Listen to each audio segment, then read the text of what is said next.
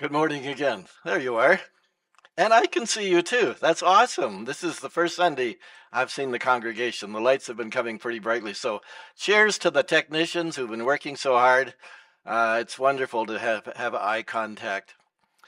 And as I said, welcome this morning. It's an important topic that we're thinking about, and thanks so much, Charlene, for kind of introducing it that way and reminding us of the fears that we have in our lives.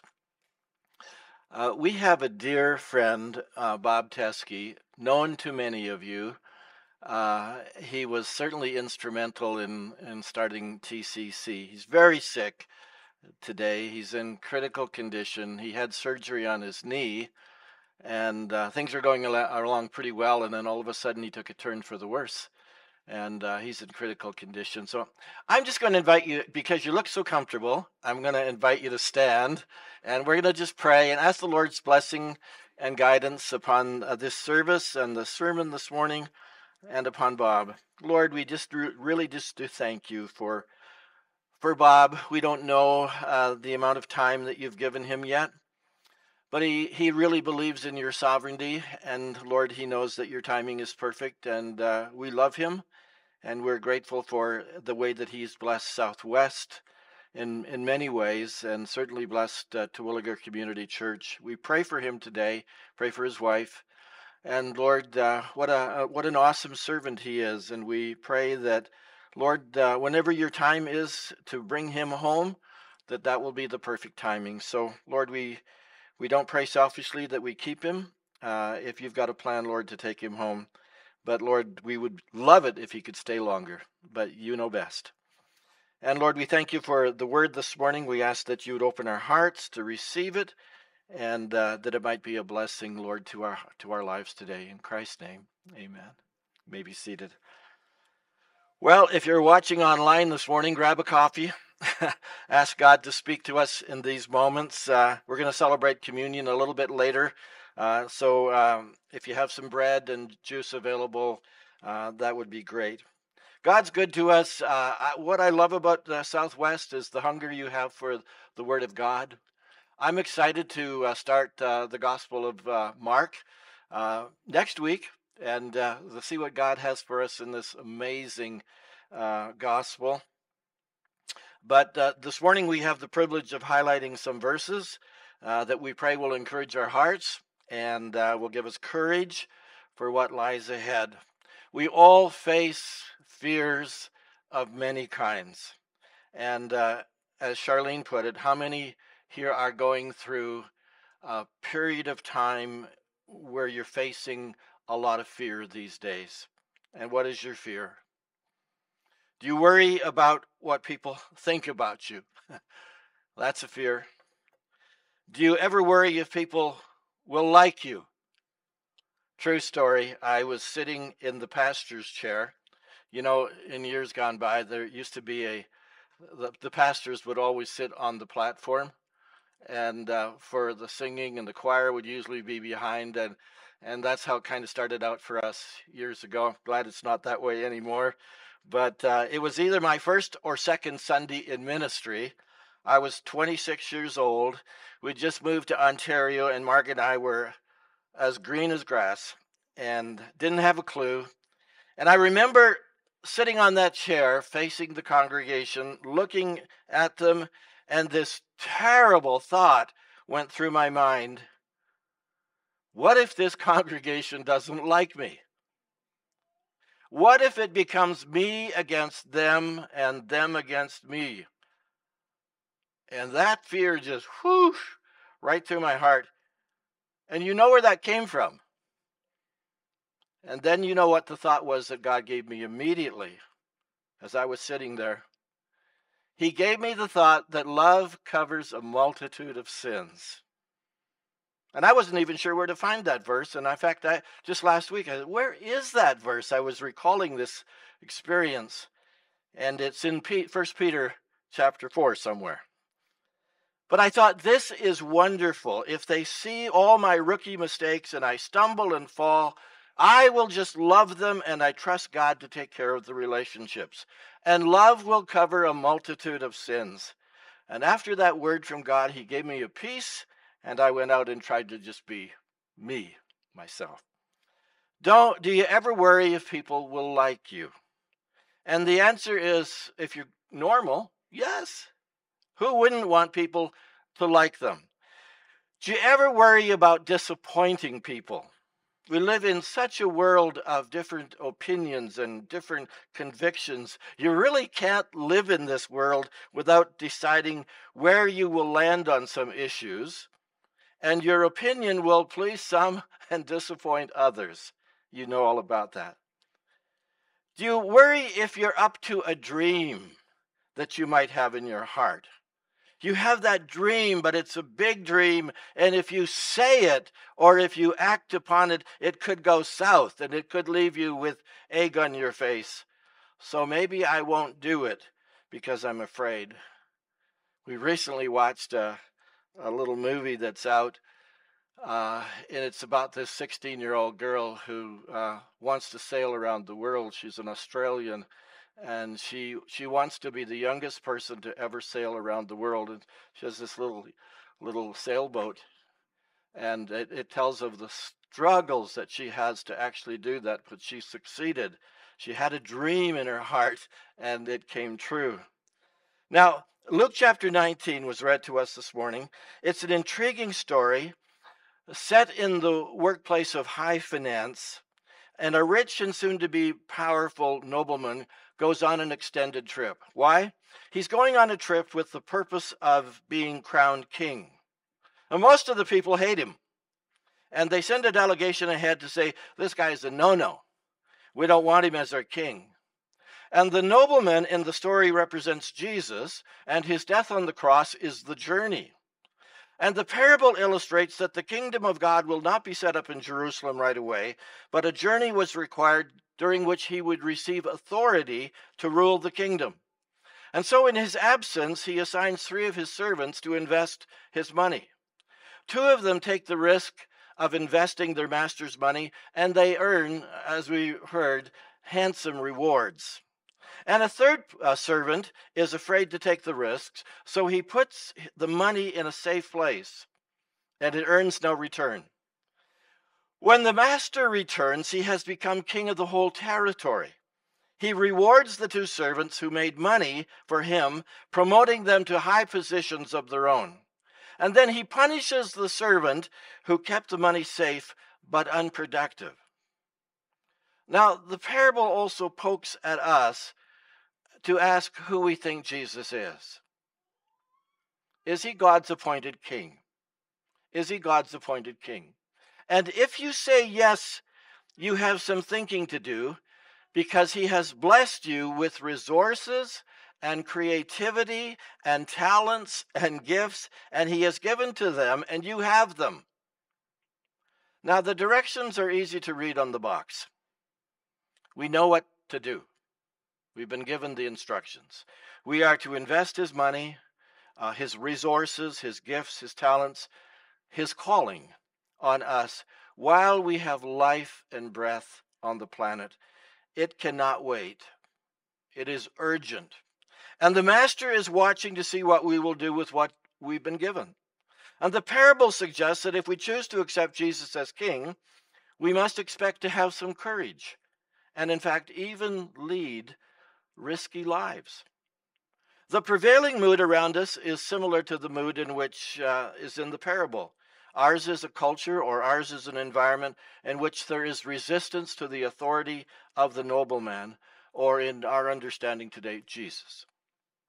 So to be given a significant amount of money to invest in our generation would be equal to many thousands of dollars. You know, it's a huge responsibility to handle someone else's money.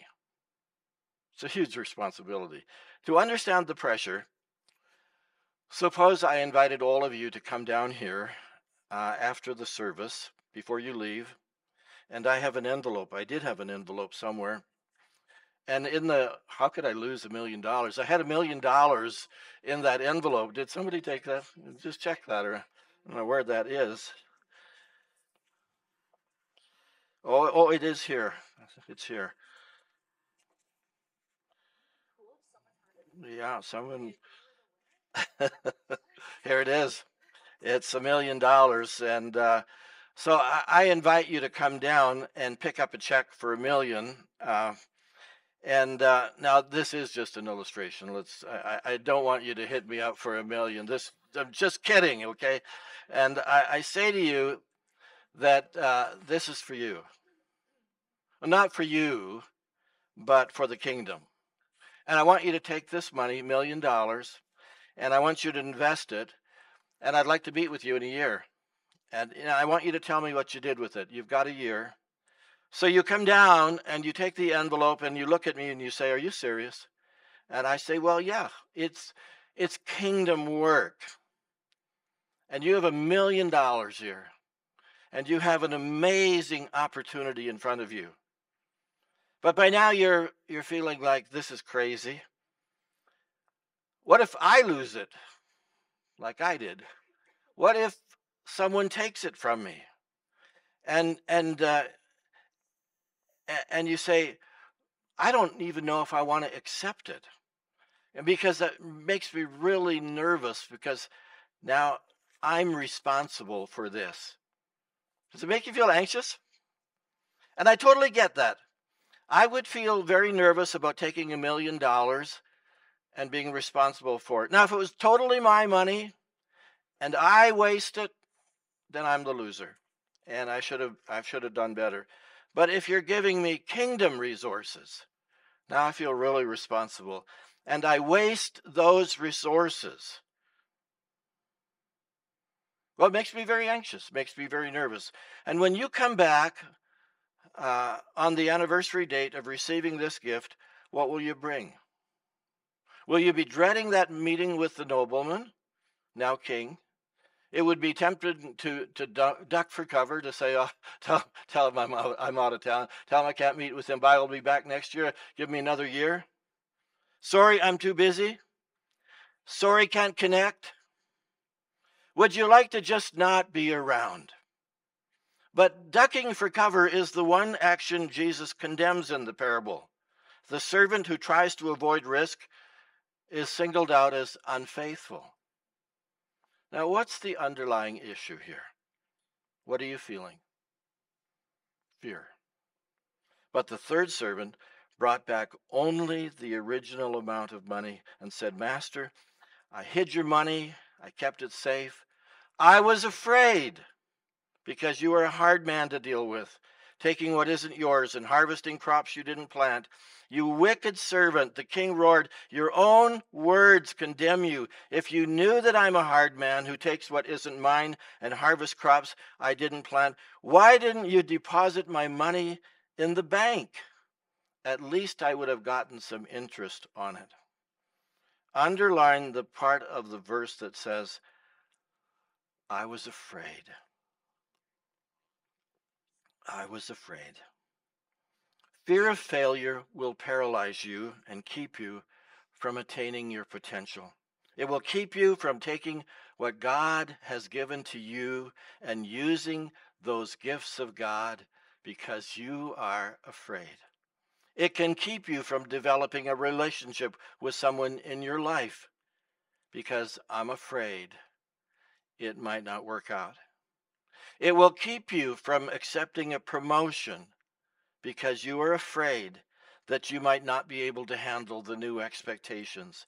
It can keep you from dreaming new dreams because what if I fail? Let me ask you a question. If you could try anything that's in your heart to try, and guarantee the results, what would it be? If failure wasn't even a thought in your head, what would you attempt to do? I may have told you the story before of a student who was an excellent student, but when it came to exams, she was very, very nervous. And she always had such a deep fear that under the rush of time, she wouldn't be able to answer the questions properly. And the teacher told her, "Listen, Gail, here's the deal. I want you to understand that I know you're a good student. I have complete trust that you're a wonderful student. And I want you to know that you already have an A in the class. I'm going to give you an A. I'll guarantee you an A at the end of the year. So just go ahead and write the exam." Well, with the assurance and the pressure off, she took the exam, and of course, she aced it. She just had this fear that she was going to fail. If failure wasn't a possibility, what would you attempt to do? Would you choose a new career? Would you start your own business and say, I've always wanted to do this? Would you get married? Would you have children? Would you go back to school? Would you buy a house? Would you take ballroom dancing? That's what my wife said. We should have taken ballroom dancing 20 years ago. I said, really? I had never had a dream in my heart to do that. But I'm young yet, so who knows? Would you become a missionary? Would you get serious about your relationship with God? If you could be guaranteed that it would totally work out, what would you do? What new road would you take? What's holding you back? Fear. More than anything else, it's the fear of failure that prevents people from taking hold of all that they're capable of. Now, the point of the parable is that we never please God when we play it safe. So safe that we don't use what we've been given.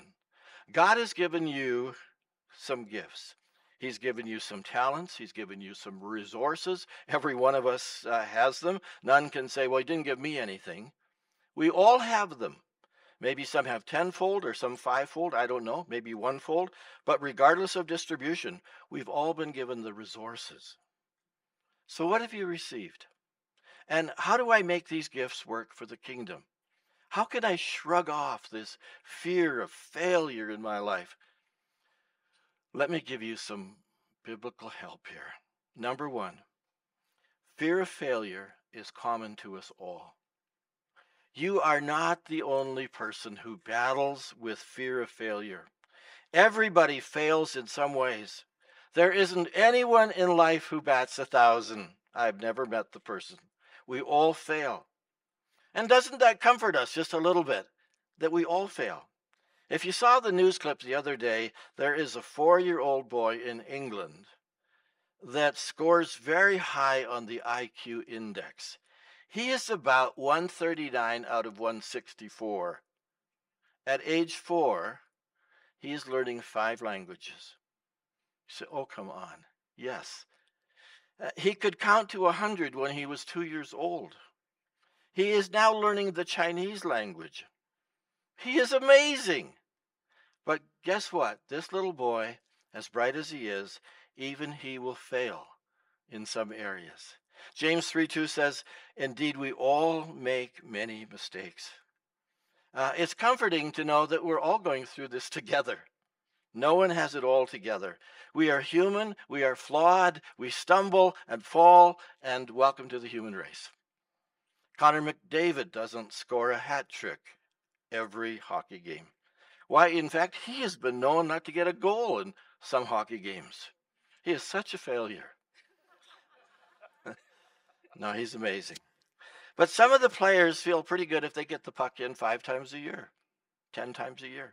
We all fail. So if it helps, look outside of your scope of fear and look at the rest of us. We all have a track record of failure. If you've ever had a put down in your life when you were young for something you attempted to do, you'll never forget it. And you keep this fear all your life. That's why it's so important for parents to affirm your kids as they grow up, because they will collect enough fears along the way. Let them know from your end that you are there to mentor them, to guide them, that you believe in them, that you come alongside of them with kindness and grace, and you really believe in who they are. So failure is common to all of us. Secondly, failure need not define us. We don't have to be defined by our failure. Actually, failure can be a positive thing if we learn from the failure. You can learn all kinds of things. Often when we traveled as a family in the summer and vacation, we would drop in at churches. If we didn't know that particular church, we'd just drop in anyway. And we always did this kind of analysis. of what we could learn from that church, and we would say, well, there's something there that we could latch onto. That's a great idea. Or we would have kind of a wince and say, well, that's something we should never do. We learn from everything and from everyone. It's not the issue of failure that's a big deal. It's more the fear of failure that is debilitating. And when the fear possesses you and you say, I'm not going to ever try that again, that's where the paralysis sets in. Failure is kind of a one-time thing, but fear of failure just goes on and on and on, and it haunts you for months and for even years or maybe your entire life. So the fear of failure is much more debilitating than the failure is itself. Did you ever notice that verse in Proverbs? Proverbs 24, verse 16, the godly may trip 7 times, but they will get up again. The godly may trip 7 times, but they'll get up again. Perhaps if you're ready to quit, you feel like I'm just losing, you could look at that verse and say, Lord, would you give me what I need? Would you give me perseverance? Would you give me resilience to get back up and to go again? There are people in history who moved forward regardless of the odds against them. Napoleon graduated 42nd in his class, a class of 43 people. Not the brightest bulb, but he went on to conquer Europe. Einstein didn't learn to speak until he was 4 years old. He struggled, nearly dropped out of college, but he went on to reinvent math and science. Whatever we're facing, the insight from the parable is not to quit, not to say, I don't know what to do with what the master gave me. I'll just bury it. I'm too afraid to do something with it. Paul said, let's not get tired of doing what is good. At just the right time, we will reap a harvest of blessing if we don't give up. Failure is probably one of the best ways that we learn. Have you ever assembled one of those IKEA projects? After 3 disassembles and 4 reassembles, it's a piece of cake. Colonel Sanders was a total failure at most everything he did until he was 84 years of age. And then he figured out how to cook chicken under pressure.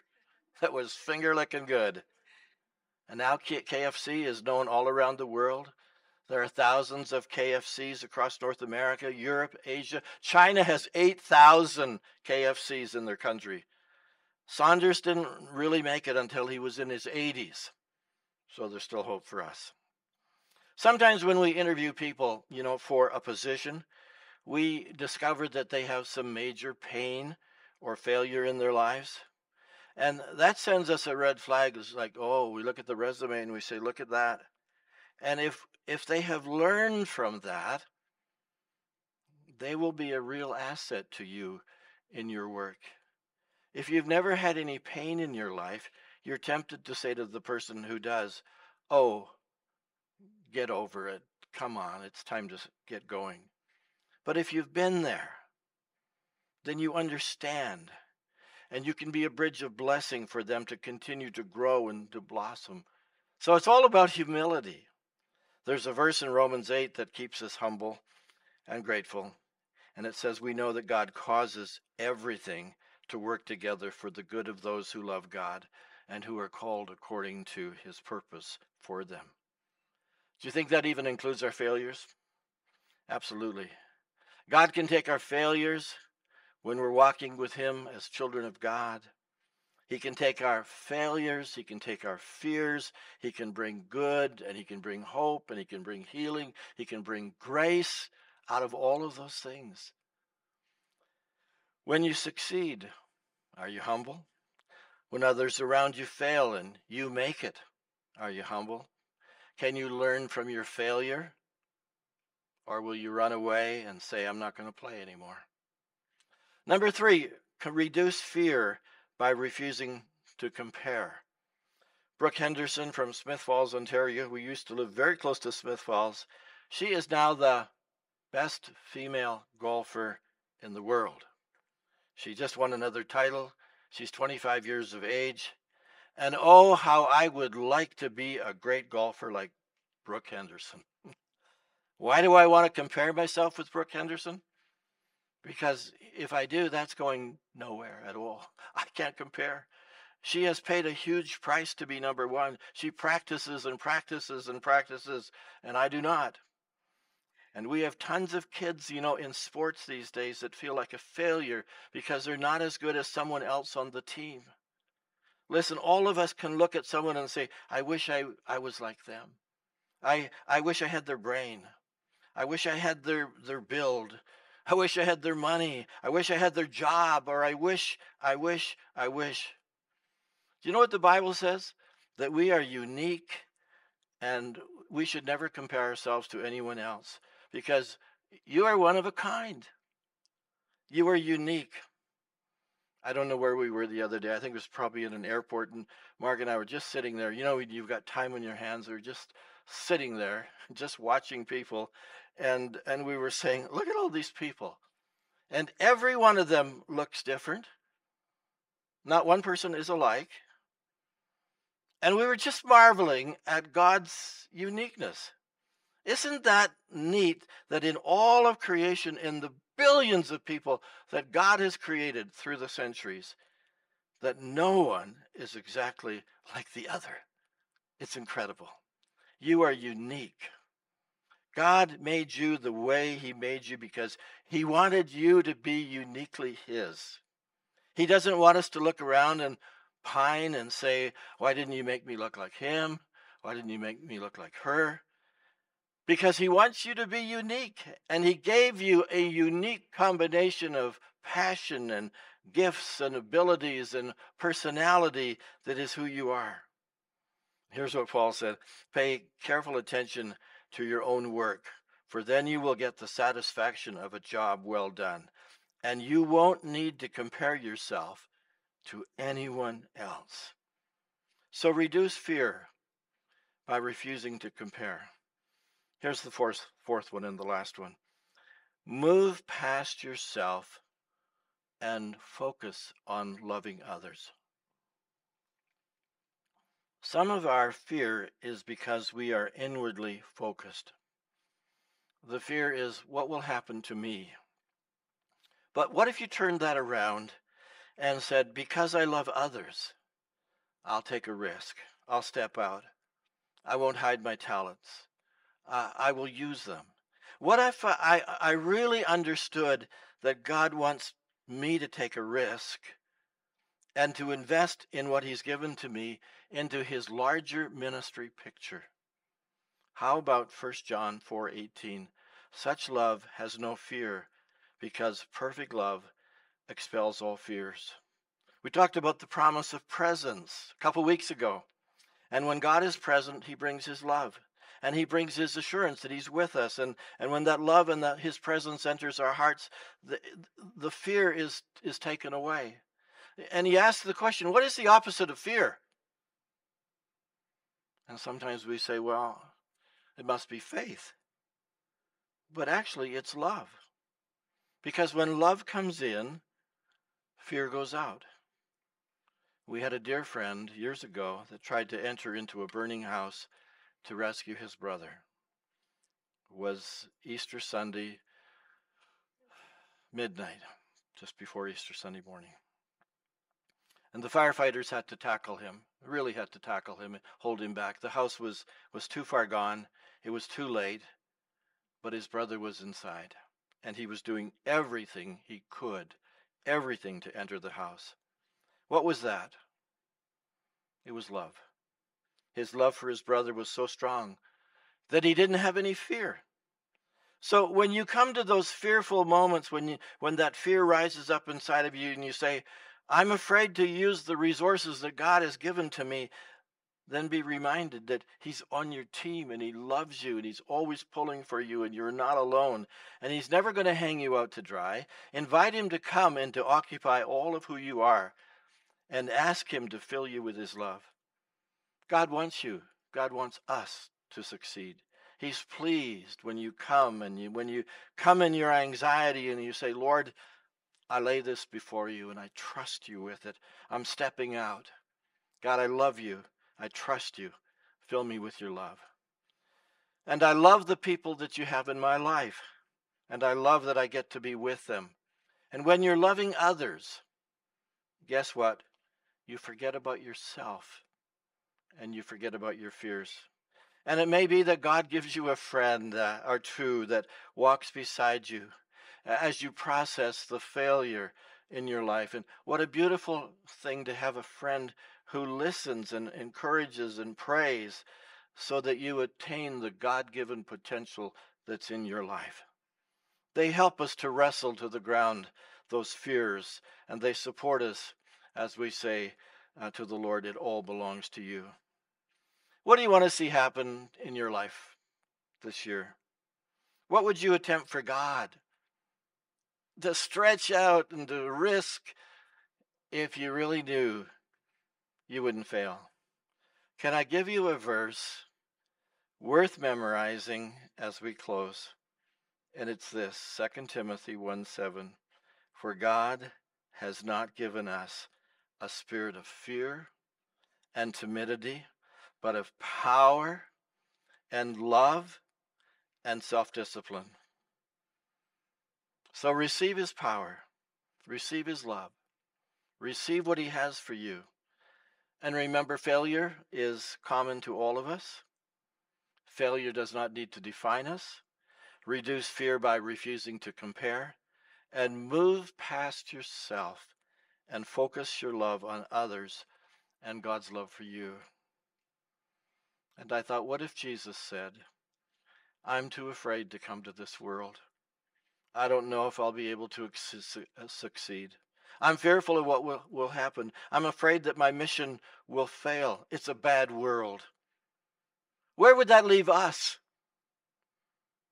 We would be hopeless and lost in our sins, but long ago, God knew the road to our forgiveness and restoration could only be found in his Son, Jesus Christ. And so he came. And he looked past his own needs, his own comfort, and he stepped out and he became one of us. Perhaps the cross looked like a failure to many people, but the journey of victory came through the cross. So this morning, when you take a piece of bread and you take a cup of juice, you're transported in time back to the time when Jesus gave his life on the cross. And when he gathered with his men in the upper room, he was rehearsing that which was about to happen. The Apostle Paul says, let me go over with you again exactly what goes on in the Lord's Supper and why it is so centrally important. I received my instructions from my master himself and passed them on to you. The master Jesus, on the night of his betrayal, took bread. Having given thanks, he broke it and said, this is my body, which is broken for you. Do this to remember me. After supper, he took the same thing. He did the same thing with the cup. This cup is my blood, my new covenant with you. Each time you drink this cup, remember me. What you must solemnly realize is that every time you eat this bread and every time you drink this cup, you reenact in your words and actions the death of the Master. You will be drawn back to this meal again and again until the Master returns. You must never let familiarity breed contempt. Well, friends, if you're a follower of this Jesus and you desire to walk in his pathway, then I invite you to take the little communion kit that you've received, and there's a wafer on top, and then the juice is just below. And thank you that to the Lord that love won out, and we've received his work on the cross as the redemption of our lives. So I'm going to invite Nana to come and to pray for us this morning and give thanks for the body of Christ. Thank you. Shall we pray? Father, how can we thank you? Thanking you for what you did for us on that cross. Father, you were crushed. You were bruised. You were pierced for our sake. We give you praise. Mm-hmm. Thank you, Jesus. But Father, in all this, you crushed our fears, our anxieties, and our panic. This morning, Father, as we come together, we come at your feet, Lord. We are reminded of this, oh Heavenly Father. We pray that, Lord, even as we take in the cup and as we eat of this, your bread, your body, remind us of this daily.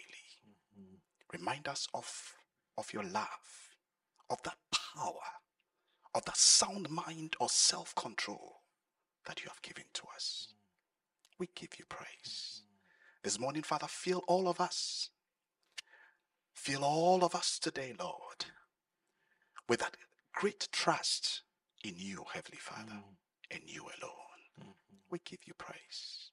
Thank you, Jesus. In your name we pray. Amen. Amen. Thank you.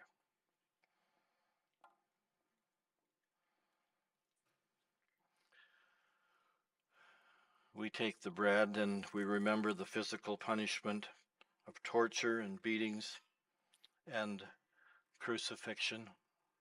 We remember the battering of the mind and the battering of the heart and the anguish of suffering. And we say, thank you, Jesus, because you did it for us. So we eat this in remembrance of you, our Lord. And we take the cup and we remember the blood that poured out from his hands and his feet and his side. And we remember that this is the way to our sins being forgiven, the death of our leader, our Savior, because in the shedding of blood there is remission of sins or forgiveness of sins. And we drink this in remembrance of you, our Lord. And Father, as your family today, we give you thanks for your Son, Jesus Christ, in whom there is life and abundance of living day in and day out. So we thank you, Lord, for the price that was paid for us. And we give you praise today in Jesus' name. Amen.